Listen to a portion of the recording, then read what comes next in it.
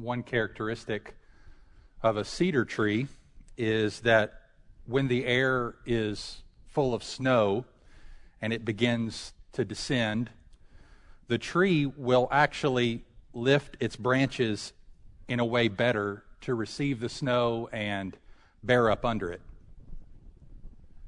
That's a lot like the Christian life. The grandest cedars of Christian character that the world has ever known, and even in our own congregation, lift higher their branches toward God when the snows of trouble come. You don't need to read extensively in Christian history or Christian biography to spot the connection between suffering and sorrow and sanctification. That is, God's people growing in Christ-likeness. On the Lord's Day of February 6th, 1870, George Mueller's wife, Mary, died of rheumatic fever. They'd been married 39 years and 4 months. The Lord gave him the strength to preach at her memorial service, where he said the following: "I miss her in numberless ways, and shall miss her yet more and more. But as a child of God and as a servant of the Lord Jesus, I bow.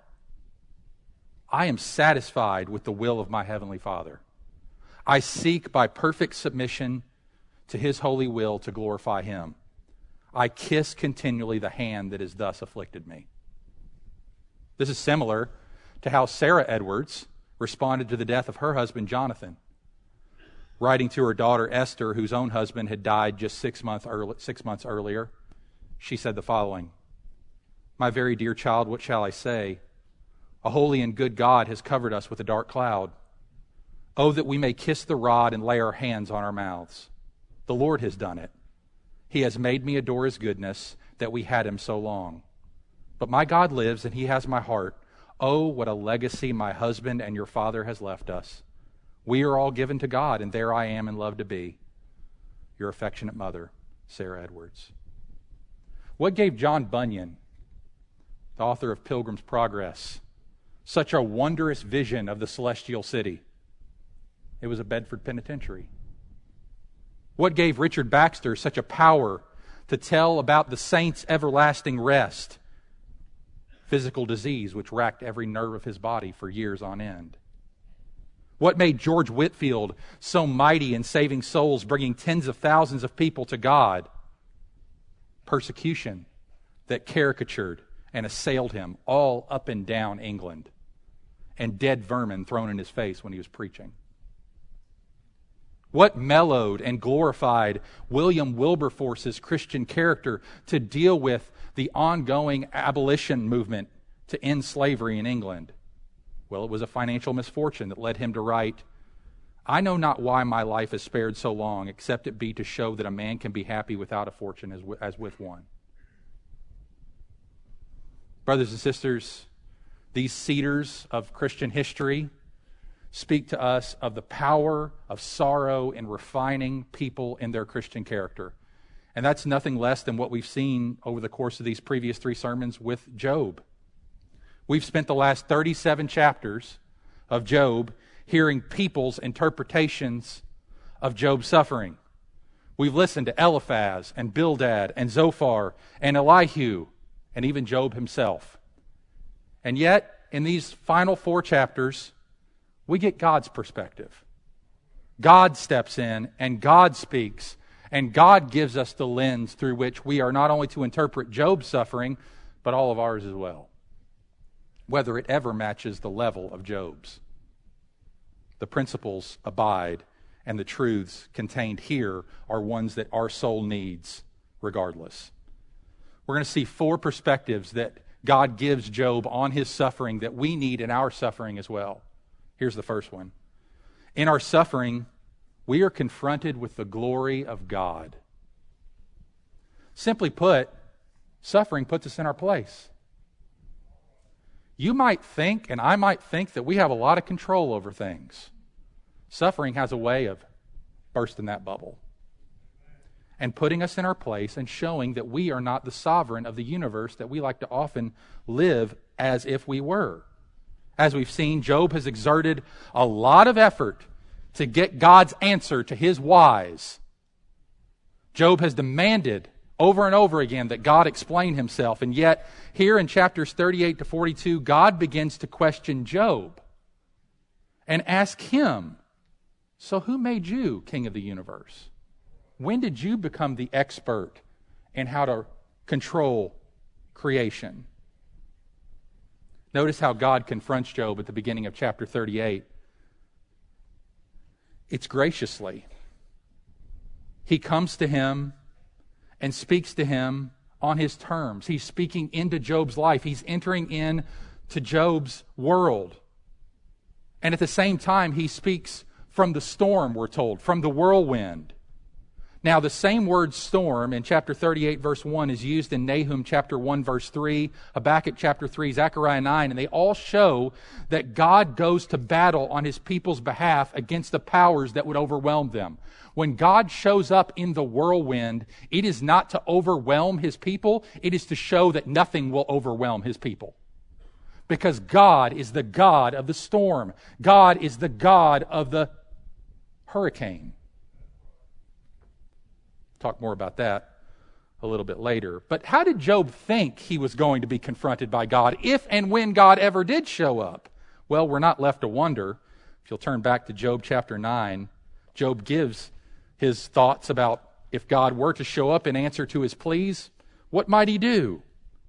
Well, in Job chapter 9, verses 16 and 17, we read the following. If I summoned him and he answered me, I would not believe that he was listening to my voice. For he crushes me with a tempest and multiplies my wounds without cause. Really, Job? He would show up in a tempest and crush you? How about he shows up in a tempest to comfort you? That is your God, Job. That is our God. How did his friends think he would respond? Well, we read in Job chapter 11, Job's friends' anticipation of what Job might get coming to him if God were ever to show up in verses 5 and 6 of chapter 11. But oh, that God would speak and open his lips to you, and that he would tell you the secrets of wisdom, for he is manifold in understanding. Know then that God exacts of you less than your guilt deserves. Boy, you're going to get it. When God opens his mouth to you, Job, you should be thankful he's only taken this much. But, brothers and sisters, that's not what we get here. Even though Job is not in a position as creature to sit in judgment on the Creator, nevertheless, the Creator relates to his creature in a very creaturely way. He shows up in chapter 38 and speaks to him directly. He answers Job. And so for 3 chapters, God is going to graciously but relentlessly undermine Job's credibility to call God's activity into question. And he does so by confronting Job with the display of his glorious power in creation. And I want you to notice how he does it with such a stern gentleness. God isn't trying to make Job just feel small. God wants him to see the limited perspective he has in being able to judge what God is doing. His basic point is, Job, you don't know enough to conclude that I'm a tyrant. You don't know enough. And that's a gracious, stern, but gracious form of gentleness. We're going to see it in 4 ways here in chapters 38 and 39. First of all, God describes his power before the earth ever existed. Look at verses 4 and 5 of chapter 38, where God asked Job, where were you? Where were you, Job, when I laid the foundation of the earth? Tell me if you have understanding. Who determined its measurements? Surely you know. And who stretched the line upon it? Look at verse 21. You know, for you were born then, and the numbers of your days are great. Don't you love a little bit of divine sarcasm? It says, surely you know. You were born then. You were around then, Job. You were back there. In the beginning, God created. You were with me, weren't you?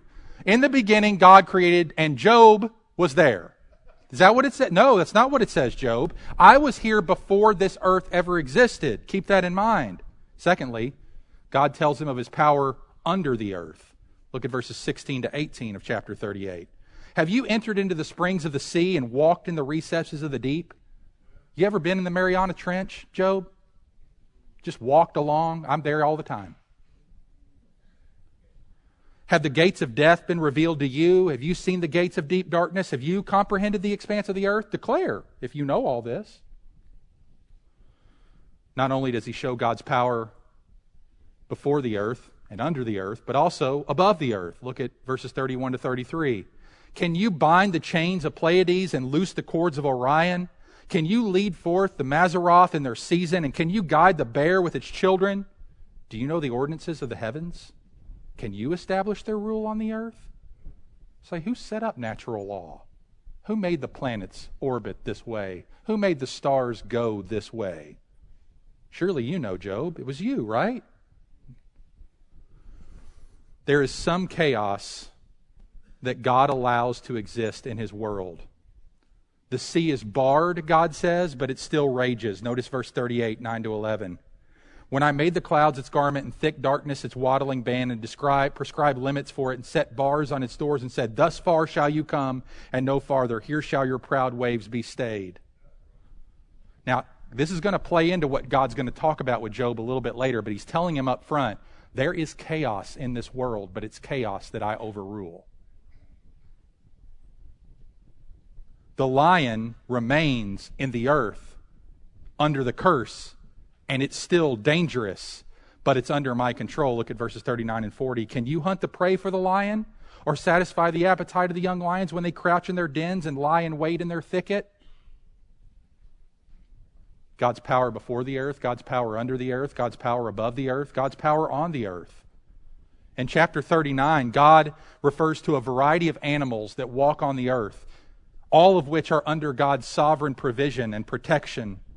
He discusses the mountain goat in verses 1 to 4 of chapter 39. He discusses the donkey in chapters 5 to 8. We read of another animal in chapter 39, verse 9. You can look at it with me. He says, is the wild ox willing to serve you? Will he spend the night at your manger? Are you the ox whisperer, Job? Do you call the ox and it comes and sleeps where you want it to sleep, Job? No, I do. Look at chapter 39, verses 13 to 18, where he discusses the ostrich. The wings of the ostrich wave proudly, but are they the pinions and plumage of love? For she leaves her eggs to the earth. She leaves them let them be warmed on the earth, forgetting that a foot may crush them and that the wild beast may trample them. She deals cruelly with her young, as if they were not hers. Though her labor be in vain, yet she has no fear, because God has made her forget wisdom and given her no share in understanding. Did you make the ostrich, Job? Did you make it stupid? I made it dumb on purpose, God says. But notice how he's even using the ostrich as an example of what's happening in Job's life. Job feels like he's been abandoned, he's been left, nobody cares for him. He's been exposed to the elements, he's going to be crushed underneath all this chaos. Nevertheless, she has no fear.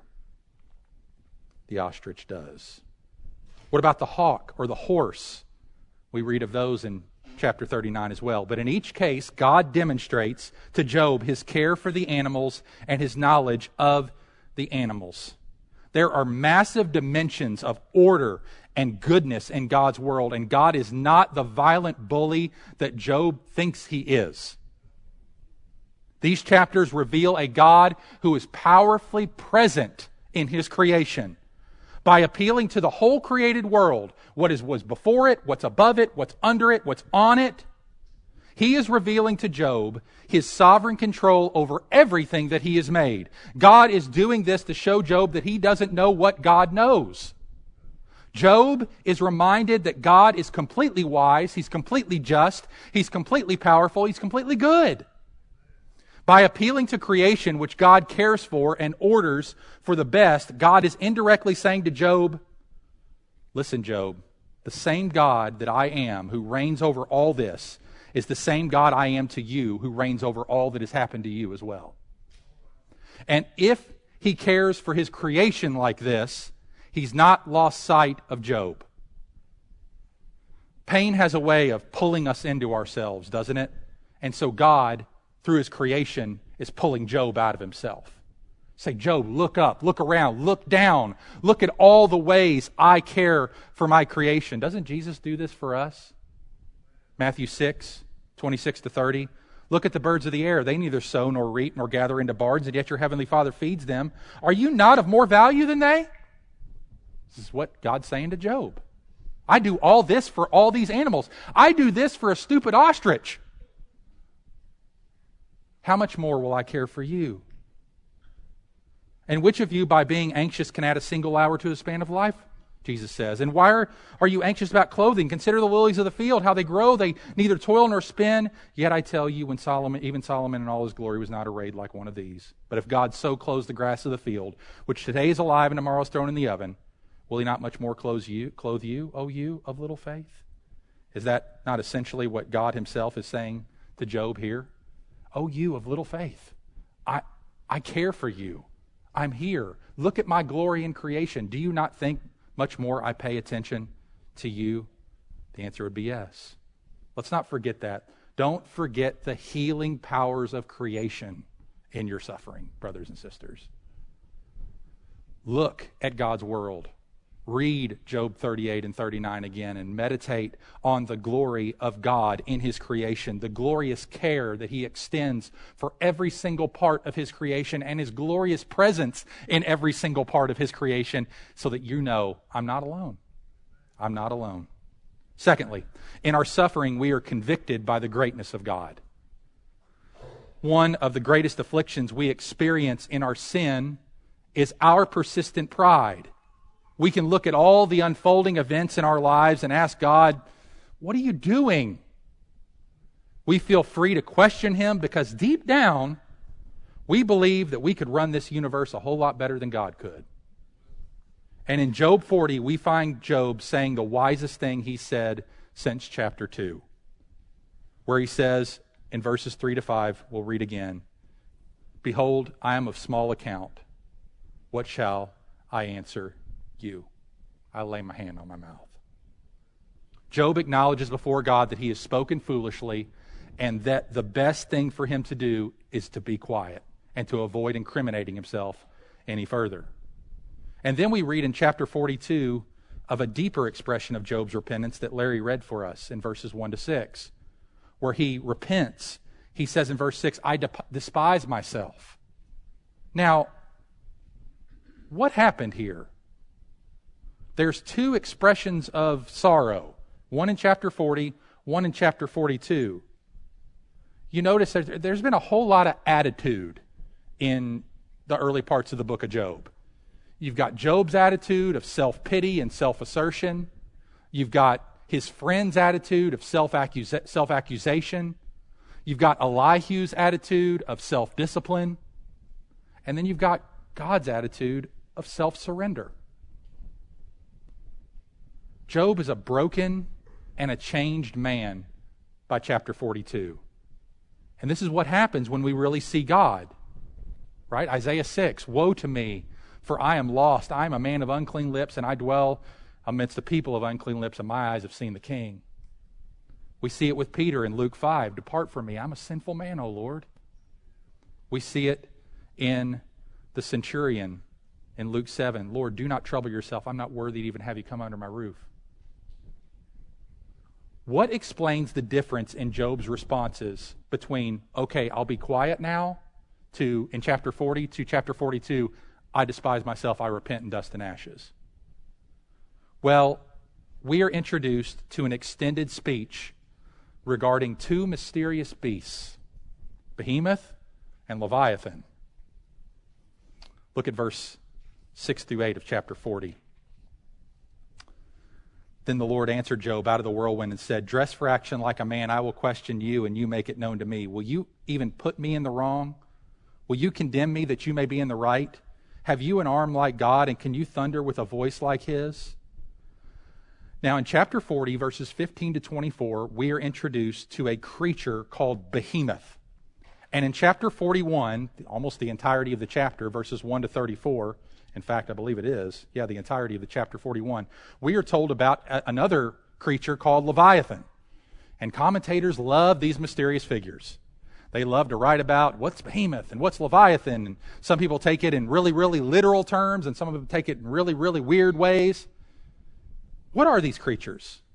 Well, the most literal commentators will view it as, well, Behemoth's talking about a hippopotamus, and Leviathan's talking about a crocodile.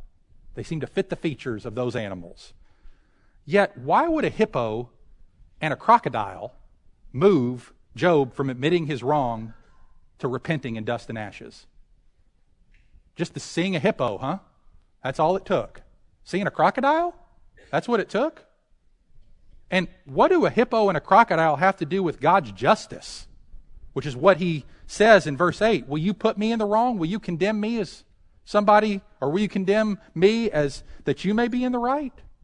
In other words, he puts forward Behemoth and Leviathan as an example of how he deals justly with chaos. Behemoth and Leviathan, I believe, are represented as symbolic, supernatural figures of chaos and evil. They are intended to be taken symbolically. Remember, Job is poetic.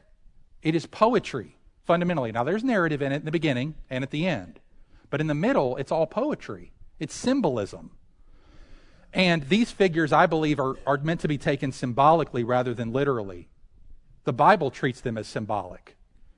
Psalm 74, verses 13 and 14, Leviathan is associated with a great sea monster. In Isaiah 27:1, Leviathan is associated with a sea dragon or a twisting serpent that flees. God is alluding to stories and myths that Job would have been familiar with in the ancient Near East. One such myth was the presence of some kind of dragon god or serpent god or sea monster god who was the arch enemy of the true God. Behemoth and Leviathan then are presented as the embodiment of beastliness, of terror, of undiluted evil and chaos. In fact, in Job chapter 3, verse 8, Job associates them with death. And don't forget Revelation chapter 12, where Satan himself is presented as a great dragon. So who is Behemoth and Leviathan presented as in the book of Job? Well, it's God giving Job insight into what we already knew from chapter 1 and 2. Satan has made warfare on Job. Satan has been allowed to go after Job and to flood his life with chaos. And yet by alluding to them, God is addressing the problem of evil in the created order. Look at verse 10 through 14 of chapter 40. Adorn yourself with majesty and dignity. Clothe yourself with glory and splendor. Pour out the overflowings of your anger and look on everyone who is proud and abase him. Look on everyone who is proud and bring him low. Tread down the wicked where they stand. Hide them all in the dust together. Bind their faces in the world below. Then will I also acknowledge to you that your right hand can save you. He's saying, I deal with evil.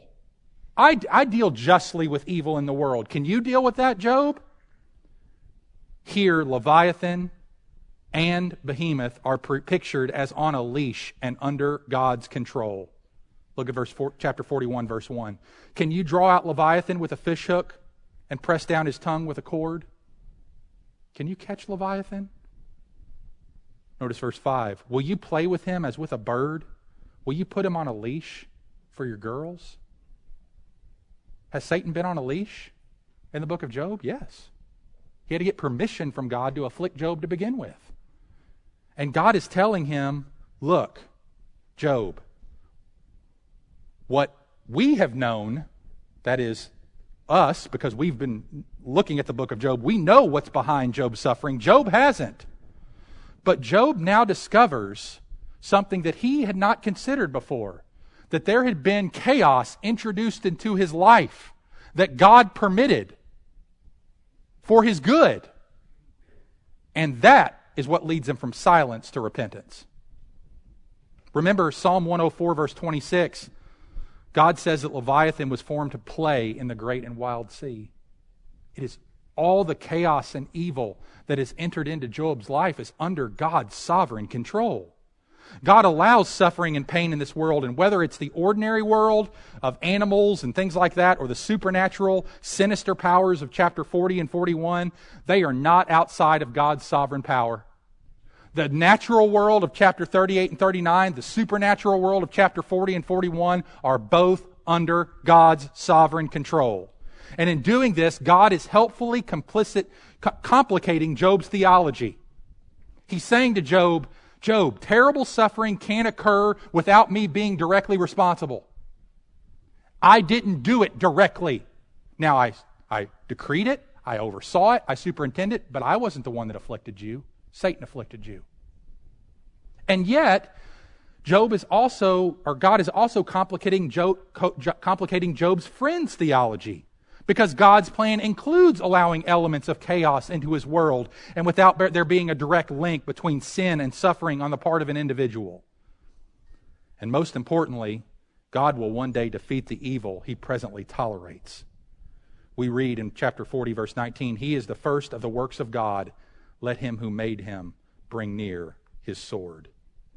And brothers and sisters, this is what we saw and what we read and what we read in Colossians chapter 2, verse 15, where Christ himself on the cross disarmed the rulers and principalities and powers, making open declaration that he is triumphant over them in his death.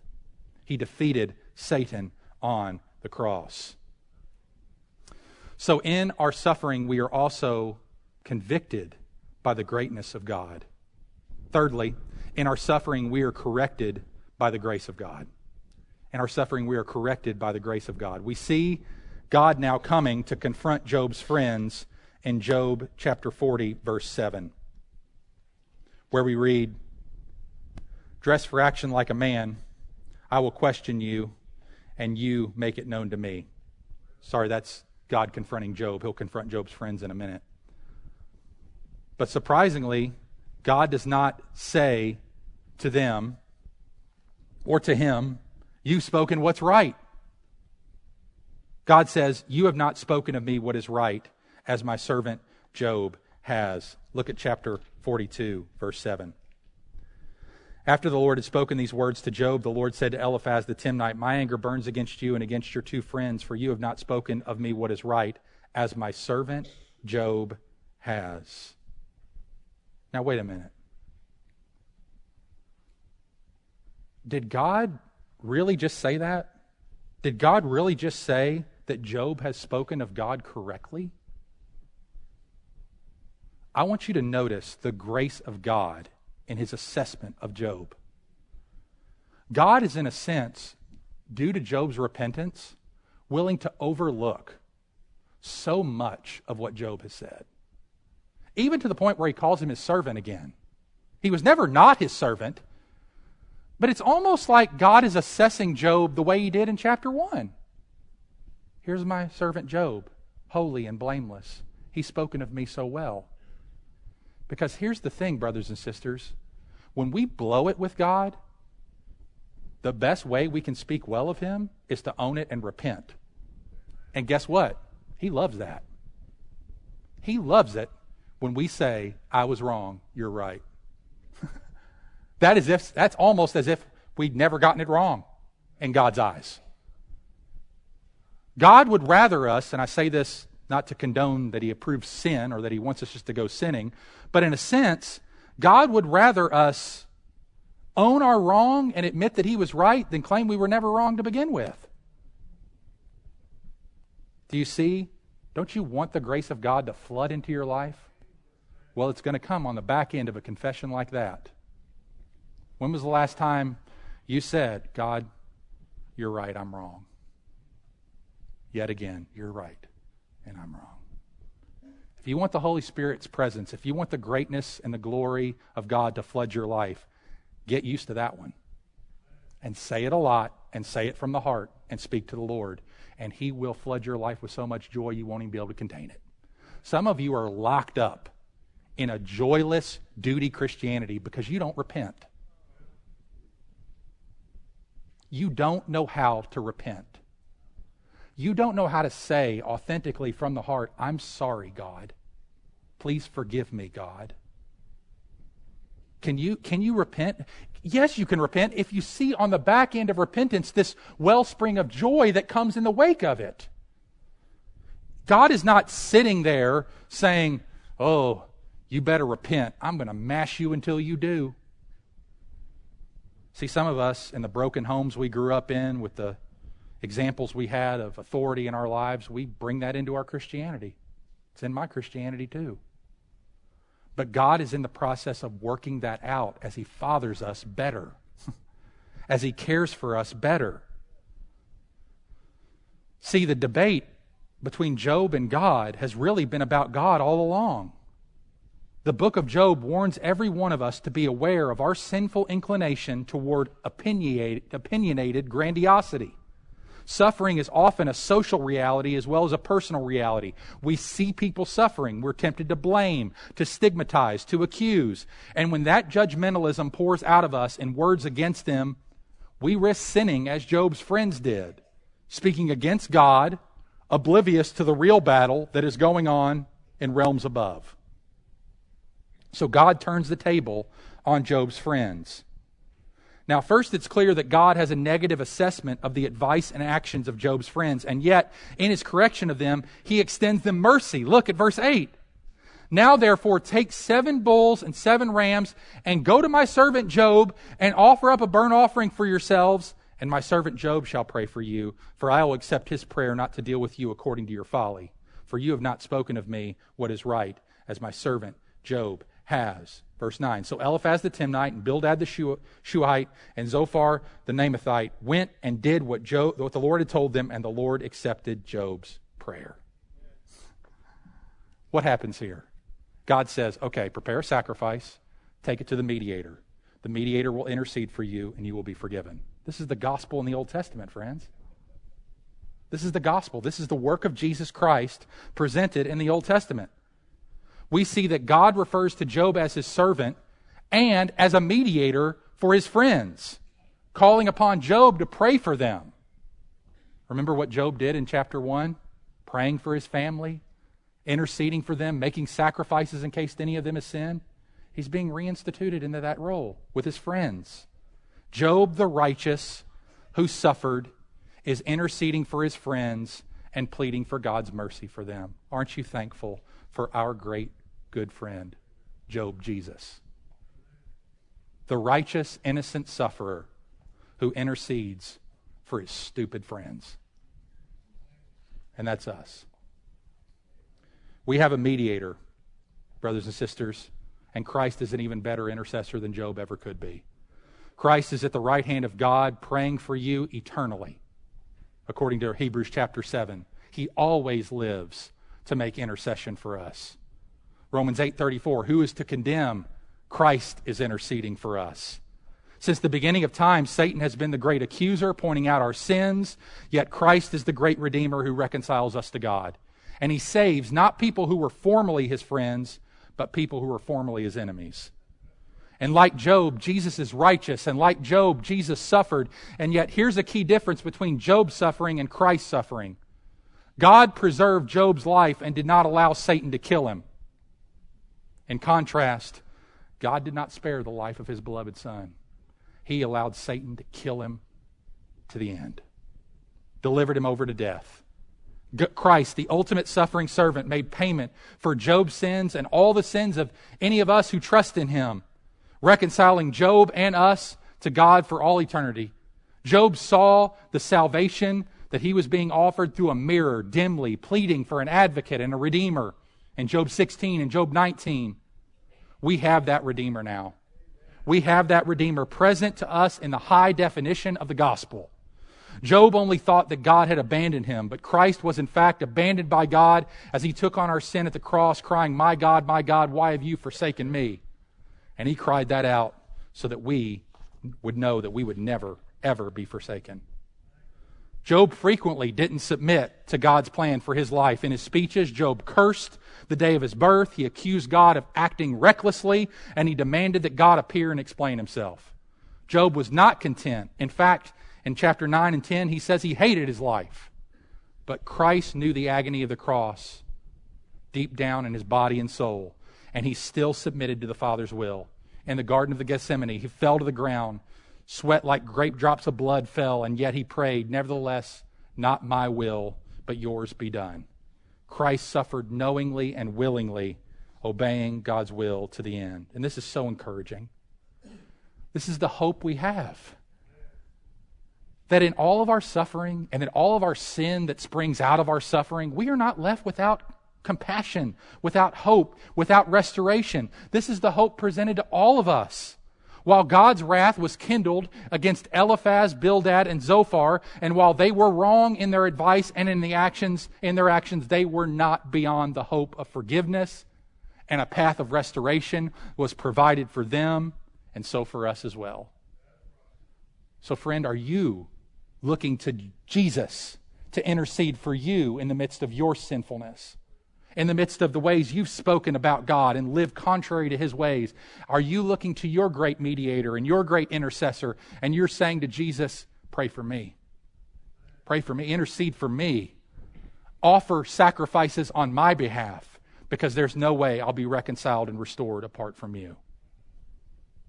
You can be this morning, if that's not you yet.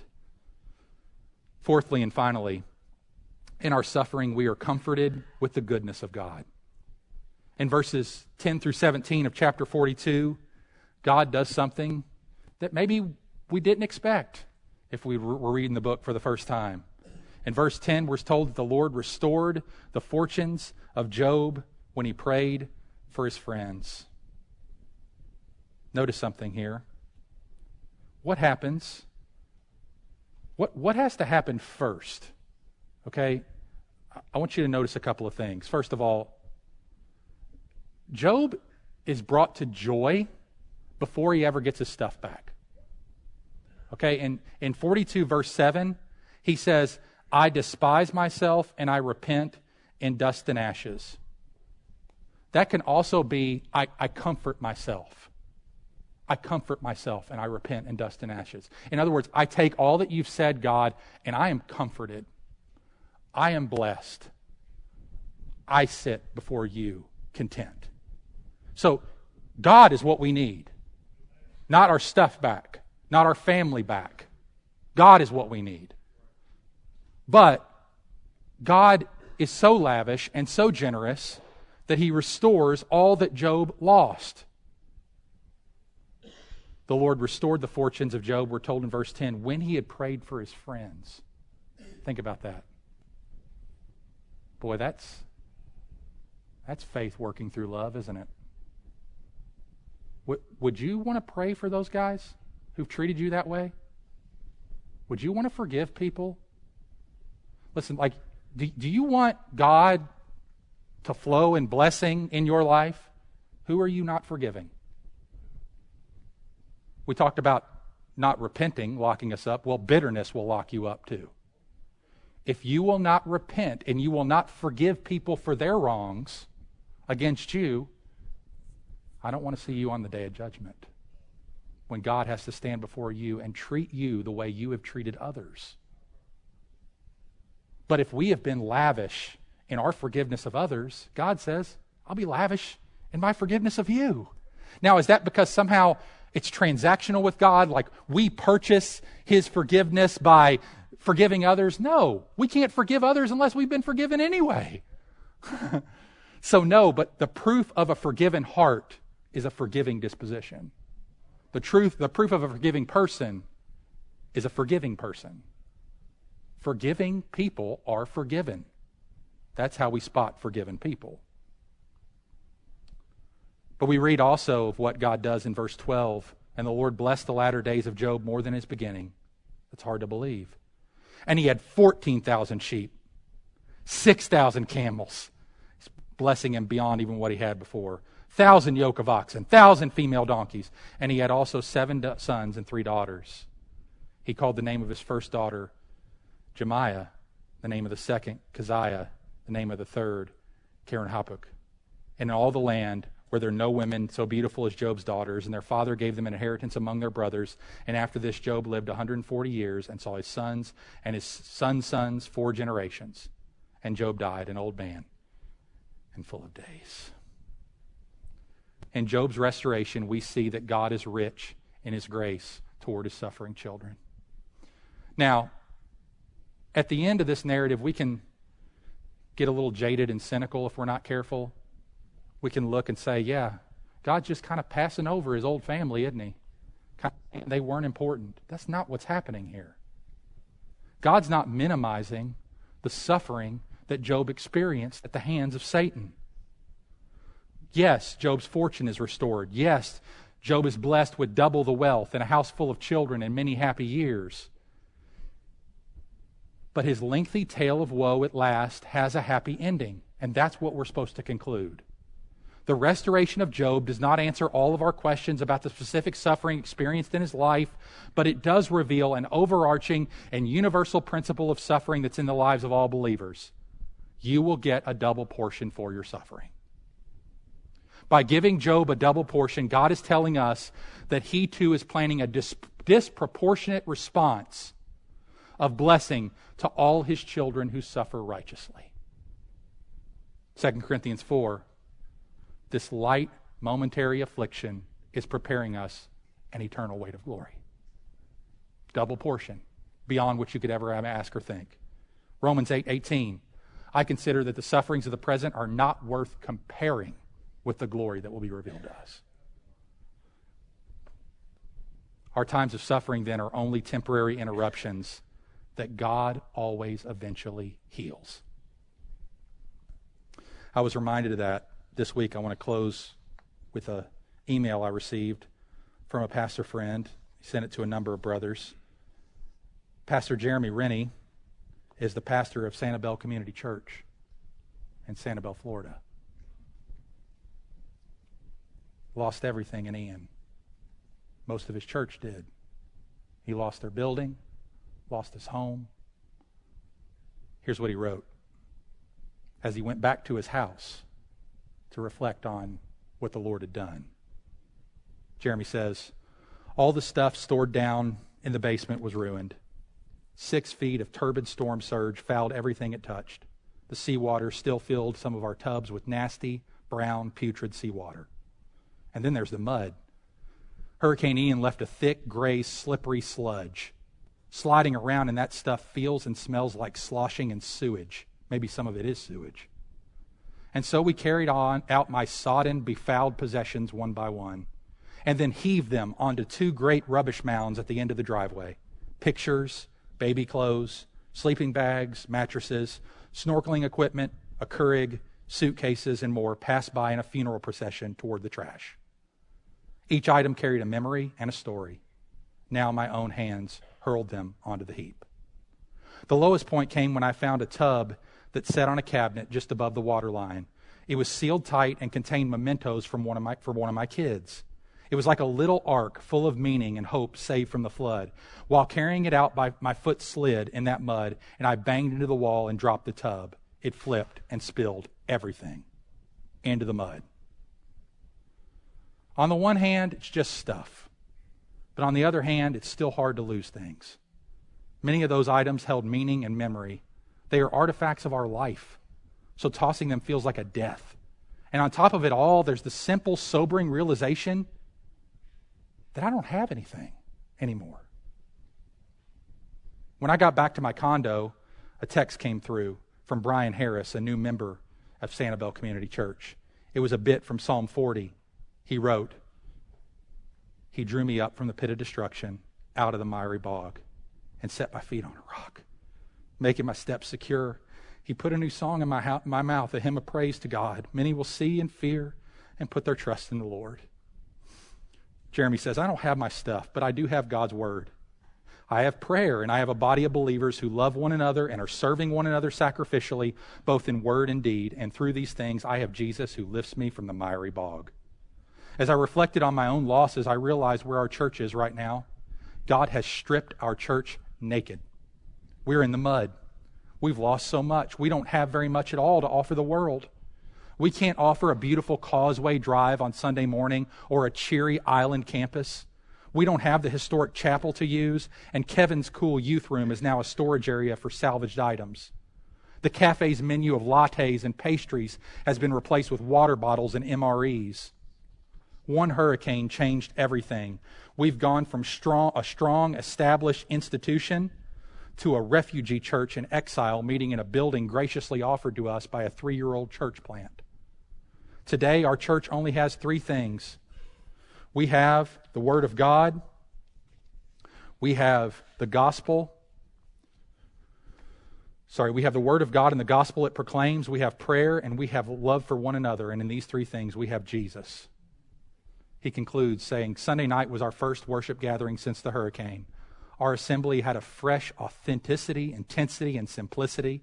You could hear the faith in the singing and praying, and you could feel the love as people lingered long afterward to talk and hug. We had God's Word, we had prayer, we had each other, and that's enough. A woman came up to me afterward and said, "Do you realize what's happening here? This is a room full of people who've suffered great loss, and yet they're praising God." That's what we have to offer the world. It's like the psalmist said, He's pulling us up from the miry bog. He's putting a new song in our mouths. Many will see and hear and put their trust in the Lord. James 5:11. Behold, we consider those blessed who remain steadfast. You've heard of the steadfastness of Job, and you've seen the purpose of the Lord, how the Lord is compassionate and merciful. Let's pray.